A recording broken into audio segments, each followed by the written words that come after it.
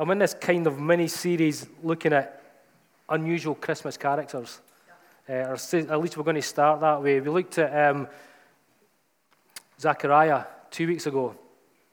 And today we're going to look at someone else. So it's 6 weeks, no, is it 5 weeks to Christmas? It's 5 weeks to Christmas, isn't it? I feel the stress coming on me. But you know, you get those Christmas cards and they have like the biblical scene on the front, the nativity, and so you have the shed with the star and the angels and the shepherds and that sort of thing.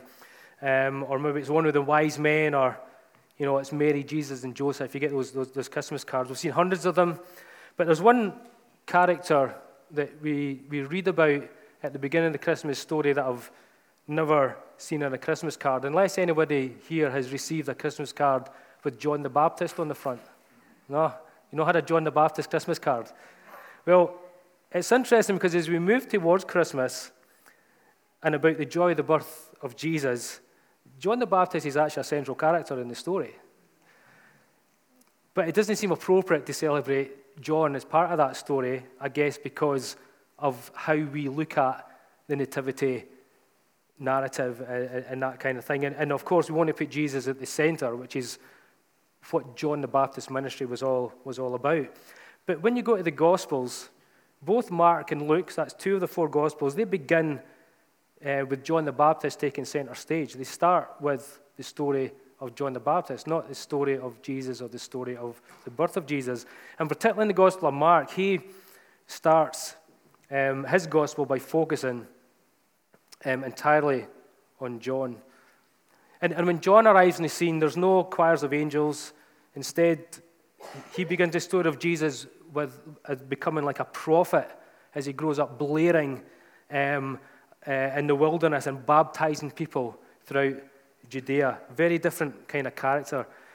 But in so doing, and Mark bringing the John the Baptist story at the front of his gospel, he really is bringing a figure that sometimes we overlook who is important in this incarnation, this Jesus coming in human form. He's a central character in this story. So we just want to look a bit at John the Baptist's story and maybe very lightly how it impacts on the Christmas story. As what we know of John the Baptist, we don't know much of him as a child, the same as we don't know a lot about Jesus, but from John the Baptist, you could describe him as like a religious eccentric, right? He comes across in the description we read of him in the Gospels as a bit strange. A lot of people would actually dismiss him as being too strange. I think if we met him today, we would see him as being a bit edgy, a bit out there, a bit too enthusiastic and a bit too keen, a bit too vociferous in the way he speaks. Some might even have said that he wasn't playing with a full deck, that he wasn't quite the full shilling, right? That there was something, wrong with him. And John doesn't seem to fit in with the shepherds and the wise men and the other characters that we associate with the Christmas story, because one thing about John the Baptist is there's nothing warm or fuzzy or sentimental about John. It'd be hard to envelop him in a lovely Christmas setting. He just wasn't that kind of character. And yet, he was God's choice to promote and proclaim the coming of Christ. He was the person that God chose to make the way, to prepare the people to receive Jesus. John was very different. In fact, you could say everything about John was different. If you remember from a couple of weeks ago, we looked at his father, Zechariah, and we read and we learned that Zechariah and Elizabeth, John's mother, were both pretty old when John was born. We also know that Elizabeth was related to Mary, the mother of Jesus. It says that they're cousins, but again, we learned this about Barnabas and, forget who it was a cousin of, can't mind anyway, John Mark and Barnabas, they're referred to as cousins, but really all we can really tell is they were related. And it seems here, in the same way as we could see that Barnabas was older than John Mark, Elizabeth is an older relative of Mary. And they became pregnant at the same time. And after the angel Gabriel visited Mary, and told her she would conceive and give birth to the Messiah, Mary went and visited Elizabeth, who at the time was pregnant with John. And in Luke 1, it tells us this. It says, a few days later, Mary hurried to the hill country of Judea, to the town where Zechariah lived, and she entered the house and greeted Elizabeth. At the sound of Mary's greeting, Elizabeth's child leaped within her, and Elizabeth was filled with the Holy Spirit. This unborn baby John, like leaping in the womb at the news of Jesus, is quite it's just an unreal picture. But, as an unborn child, John is filled with the Holy Spirit. John is filled with the Holy Spirit. And there's a whole other thing that I'd love us to look into with that, about the significance of John's birth in the Spirit. Even though he wasn't born of the Spirit in the way that Jesus was, he was born filled with the Spirit with a purpose. And in Matthew 3, we learn more about John and his mission. In Matthew 3, it says this about when John grows up. It says, in those days, John the Baptist came to the Judean wilderness and began preaching. His message was, repent of your sins and turn to God, for the kingdom of heaven is near. The prophet Isaiah was speaking about John when he said, he is a voice shouting in the wilderness, prepare the way for the Lord's coming, clear the road for him. This is where now we learn where John gets his eccentricity from. John's clothes were woven from coarse camel hair. He wore a leather belt around his waist, and for food he ate locusts and wild honey. People from Jerusalem and from all of Judea and all over the Jordan Valley went out to see and hear John. And when they confessed their sins, he baptized them in the river Jordan. John, like Jesus, didn't have a wealthy or what's the word I'm looking for? There's nothing exotic or plush, nothing wealth driven around John's life. He began his ministry living in the desert of Judea, which was a rugged, deserted wilderness. He ate honey. No, he didn't. He ate honey and wild locusts, and he dressed in garments of camel hair. We also learn about John that he read over the scriptures, that he communed with God. And we know that at least he modeled his ministry after Elijah's. And we believe that in John, the spirit of Elijah, that declaring to the people to repent and turn to God, was the same spirit and the same calling that John had in his life. I don't know how many are having honey locusts for lunch today. I don't think we are. We've not had that for some time. But I actually found out that honey and locusts were actually part of the diet of the poorer people of that region. So honey and locusts, like that, wasn't that eccentric from John. He was eating and living with the poor. Does that remind you of anyone? He spent his time with the poor, and when we read that he ate honey and wild locusts, that's telling us that John was with the people.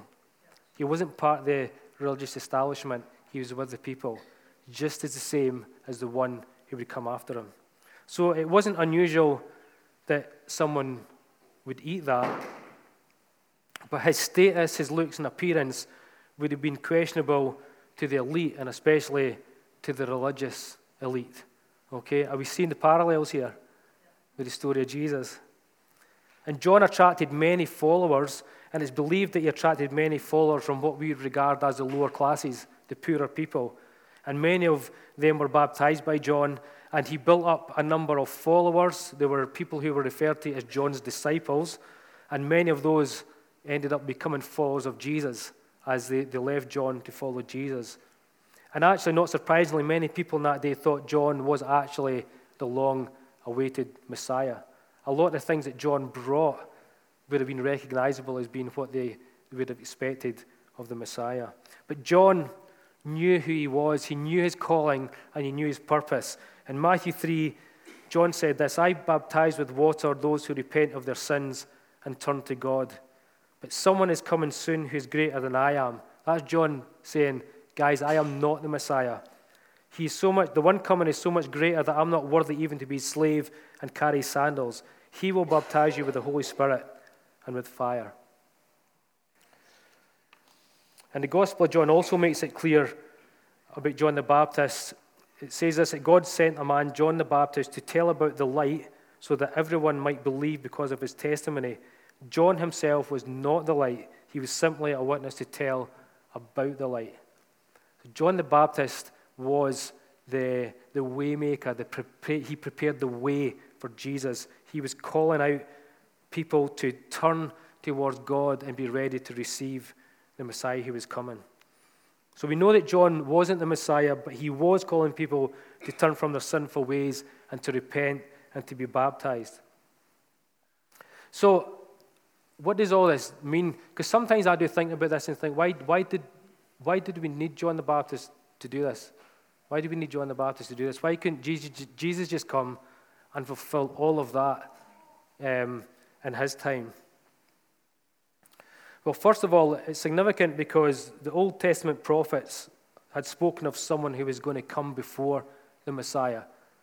So that was the way that God had planned it. And there's prophecies in Isaiah and in Malachi, as well as images in both the book of Kings, if you want to have a look at that. But Isaiah and Malachi particularly have prophecies about John the Baptist.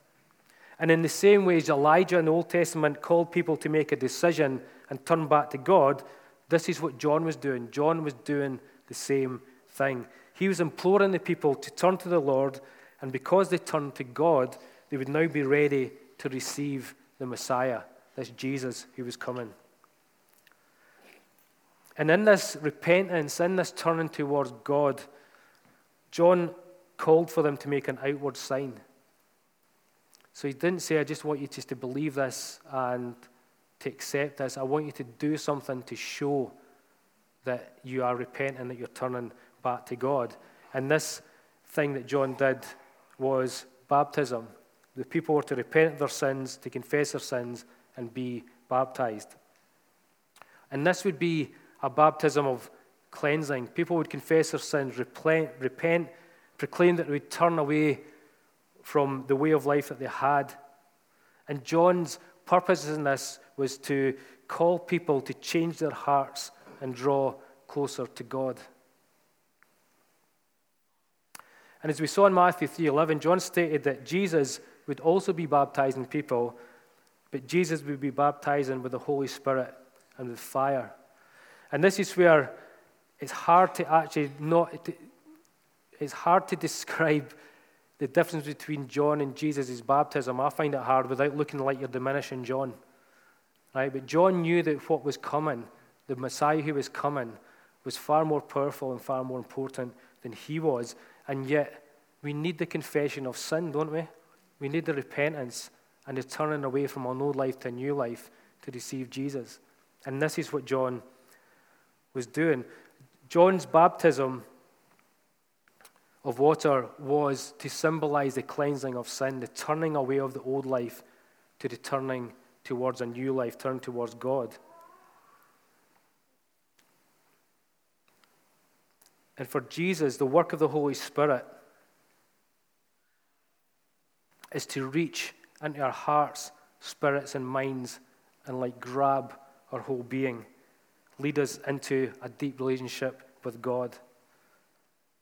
And the fire, this baptism of fire, is a picture of refinement, of the old life passing away, the refining of our old life into this new life in Jesus and replaced with the Spirit of God.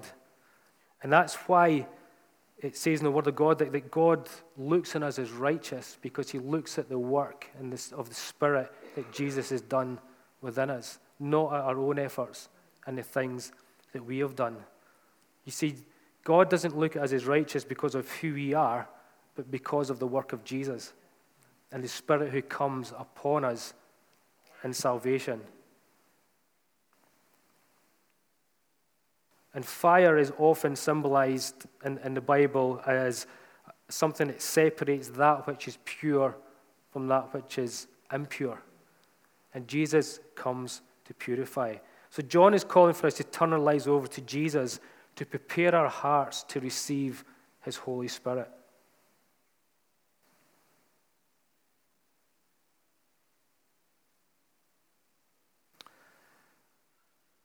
I just want to pause here. I think that's just an important line. John is calling for us to turn our lives over to Christ, and that's to prepare our hearts to receive his Holy Spirit.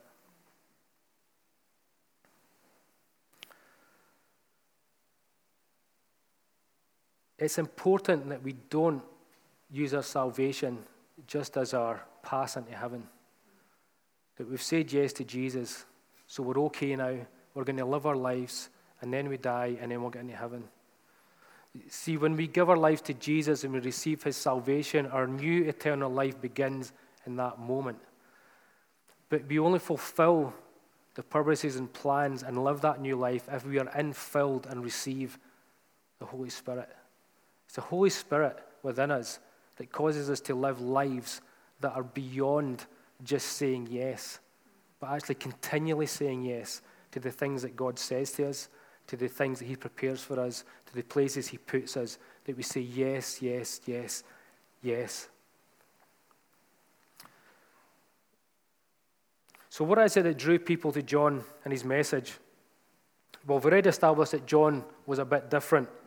So that's quite often an attractive thing for people. We want to be around people who are a bit different, a bit edgy. And his lifestyle may have been a compelling reason to listen to him.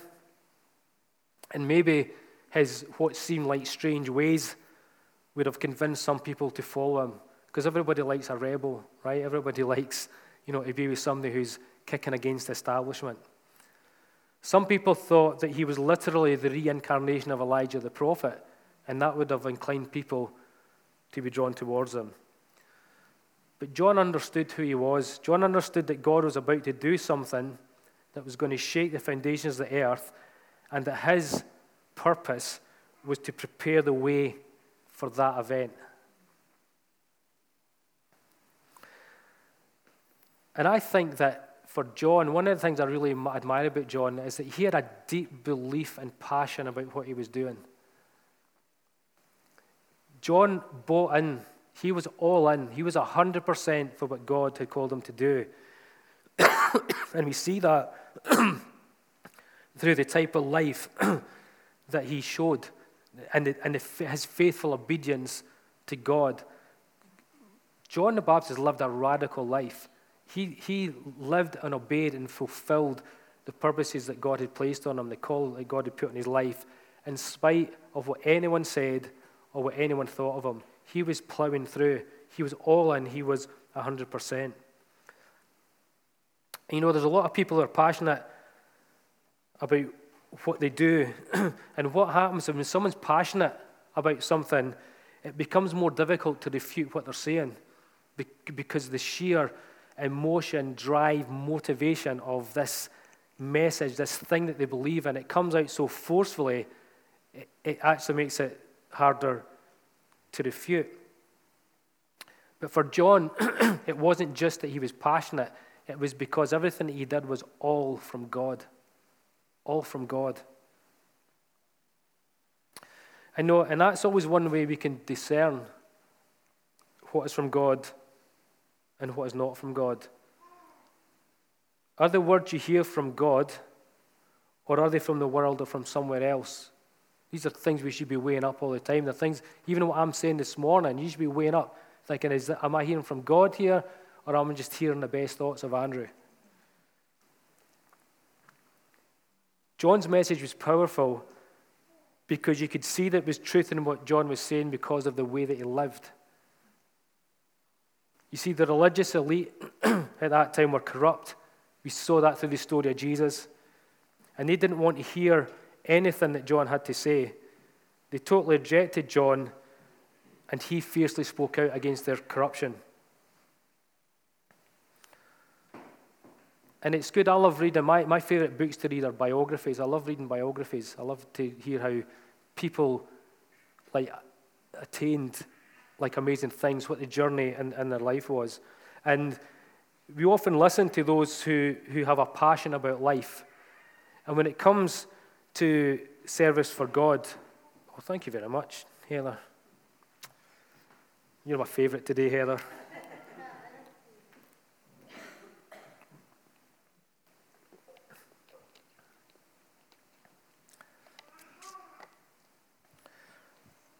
Yeah, it's good to read about people who have achieved great things and the passion behind that.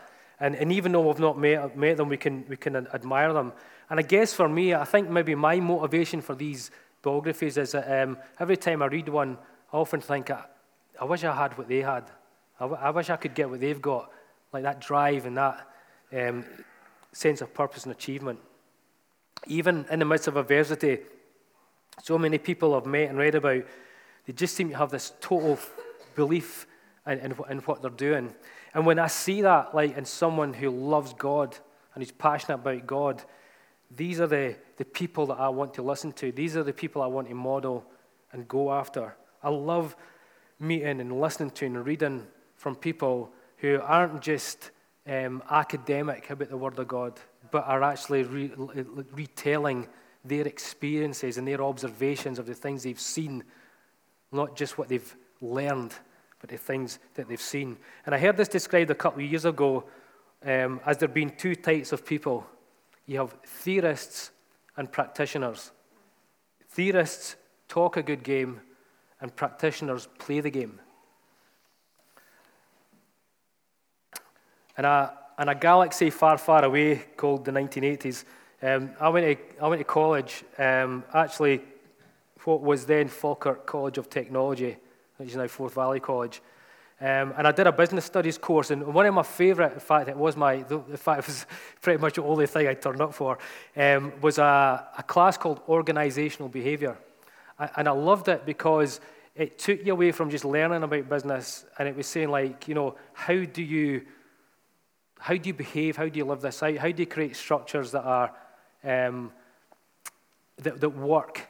This is what it was all about. And my tutor there, a few times he spoke about a guy. It just came to my mind when I was preparing this talk.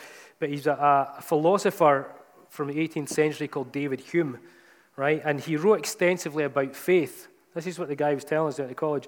But he wasn't a Christian. But the reason he wrote about faith was that this guy Hume believed that passions rather than reason govern human behavior. Okay, you know what I'm saying, right? So it's your passion rather than reasoning or learning that govern human behavior. And we were told a story that every year this David Hume would come to Scotland and he would visit a church, even though he had no interest in Christianity. And one person that knew asked him, he goes, "Look, I know you don't believe all that stuff that the minister's saying in this church." He says, "So why do you go?" And David Hume's response was, he goes, "I go because he believes it." And he said, "And I wish to God that I did." Right? The thing that drew this non-believing philosopher towards this minister that he would go and visit every year was his passion. Right? Not his words, not what he could teach him, but what he could show him. And the only answer to how to live a godly life is in Jesus. John was pointing towards Jesus, right? Because he was saying, right, you need to turn towards God, repent, give up your old life, and live a life for God. And this guy, this Messiah who is coming after me, is going to show you how you do it. Yeah? He's going to show you how you do it. We can read the Word of God and learn everything we need to know about God, about Jesus, about the future of this world. But if you want to know how to live a life for God, then you point to Jesus. You point to Jesus. You see, it's not enough to know. It's not enough to learn. I've been in church all my life, right? And it says boastfully, but I know tons of stuff about the Bible. How much of it have I lived? That's questionable. I know more than I've done, and I know more than I've lived. And I'm not proud of that. But Jesus lived everything that he knew. You see, the attraction to Jesus isn't just that he shows us how to live a good life or tells us what a good life is. You look at Jesus and the things that he did, and you think, that's the life I want. That's the life that I want.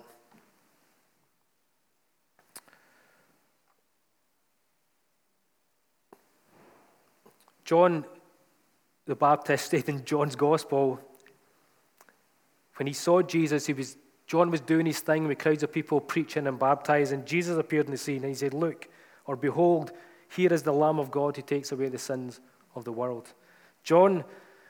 This was a declaration from John to the world of who Jesus is, and also to making it clear who he wasn't.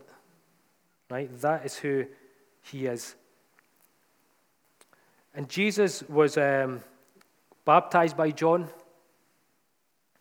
And Jesus' baptism shows us that he identified with us. Because remember, John was baptizing sinners. John was baptizing people turning from sin and lives of sin to a life towards God. Jesus didn't need that. But I believe that Jesus took that baptism, or one of the main reasons for Jesus taking that baptism was to identify himself with us, that he was human.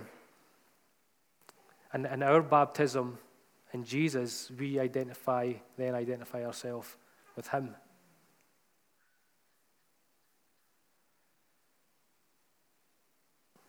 I need to finish up here.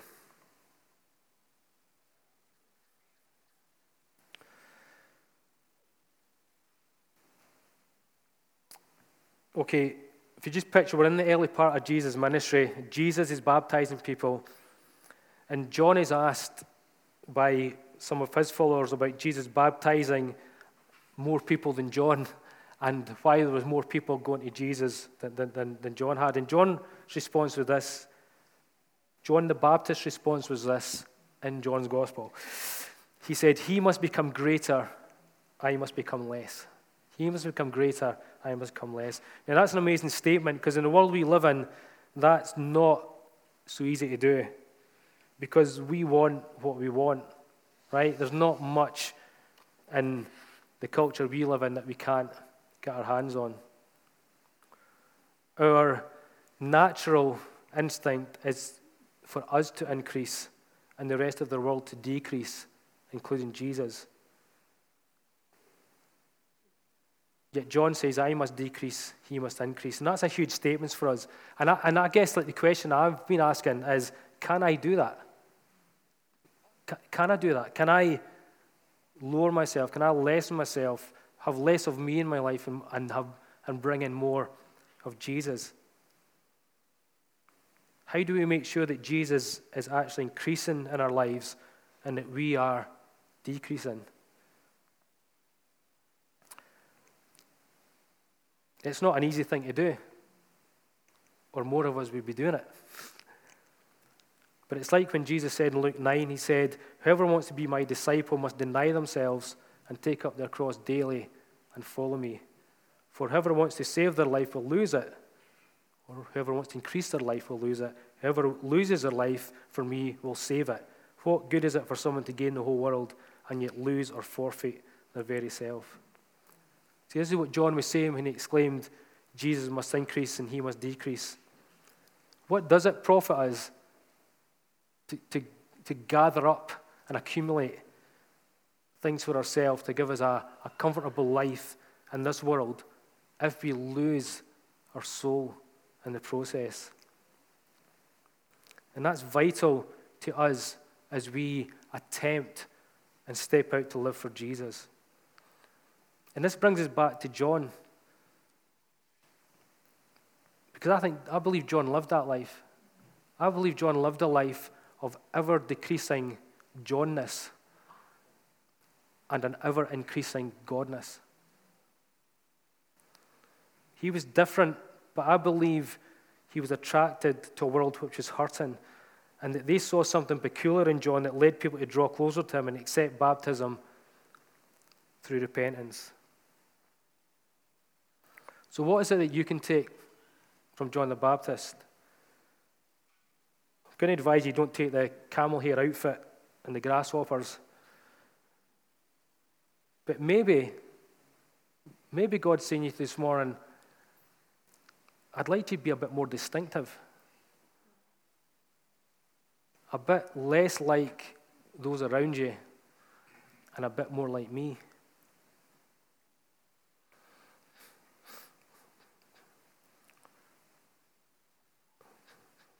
I had a guy this week just randomly. I've known him for a wee while, and he said to me, he goes, "I didn't realize you were like a pastor of a church." I went, "All right," and he said, he goes, "I always thought there was something noble about you." Right, I'm thinking like, well, nobody uses the word noble anymore, but because I was looking at this, I'm thinking he must think I'm a bit odd. He must think I'm a bit odd, and then I thought, no, he should think I'm a bit odd. He should think I'm a bit odd, because there's not many people do this. And he's like, yeah. And I came away and I was quite pleased. I thought, no, he thinks I'm a bit strange. I think that's good. He thinks I'm a bit odd, I'm a bit noble, whatever that means. But I think we have to start being different. I think we need to be less like what's around us and more like Jesus. Are you a practitioner of what you believe? Or are you a theorist? Do you know it? Or do you know it and love it? Because to know it and love it, we become like John the Baptist. We live a life that prepares the way for Jesus. Just realized when that guy said that to me, I missed an opportunity, because if that was John, he would have said, "Look, behold the Lamb of God." As we live our lives, our role is to prepare the way for Jesus. Is that we live lives that he has taught us and shown us how to live. And then people say, "What is it you've got? What is it that's peculiar about you?" And we say, "It's Jesus. Behold the Lamb of God who takes away the sin of the world." Guys, I believe that's a real big challenge for us. God is calling us to prepare the way for Jesus. Everything we do, our food pantry, mainly music, our quiz night, when hopefully you're going to invite your friends, family, neighbours to.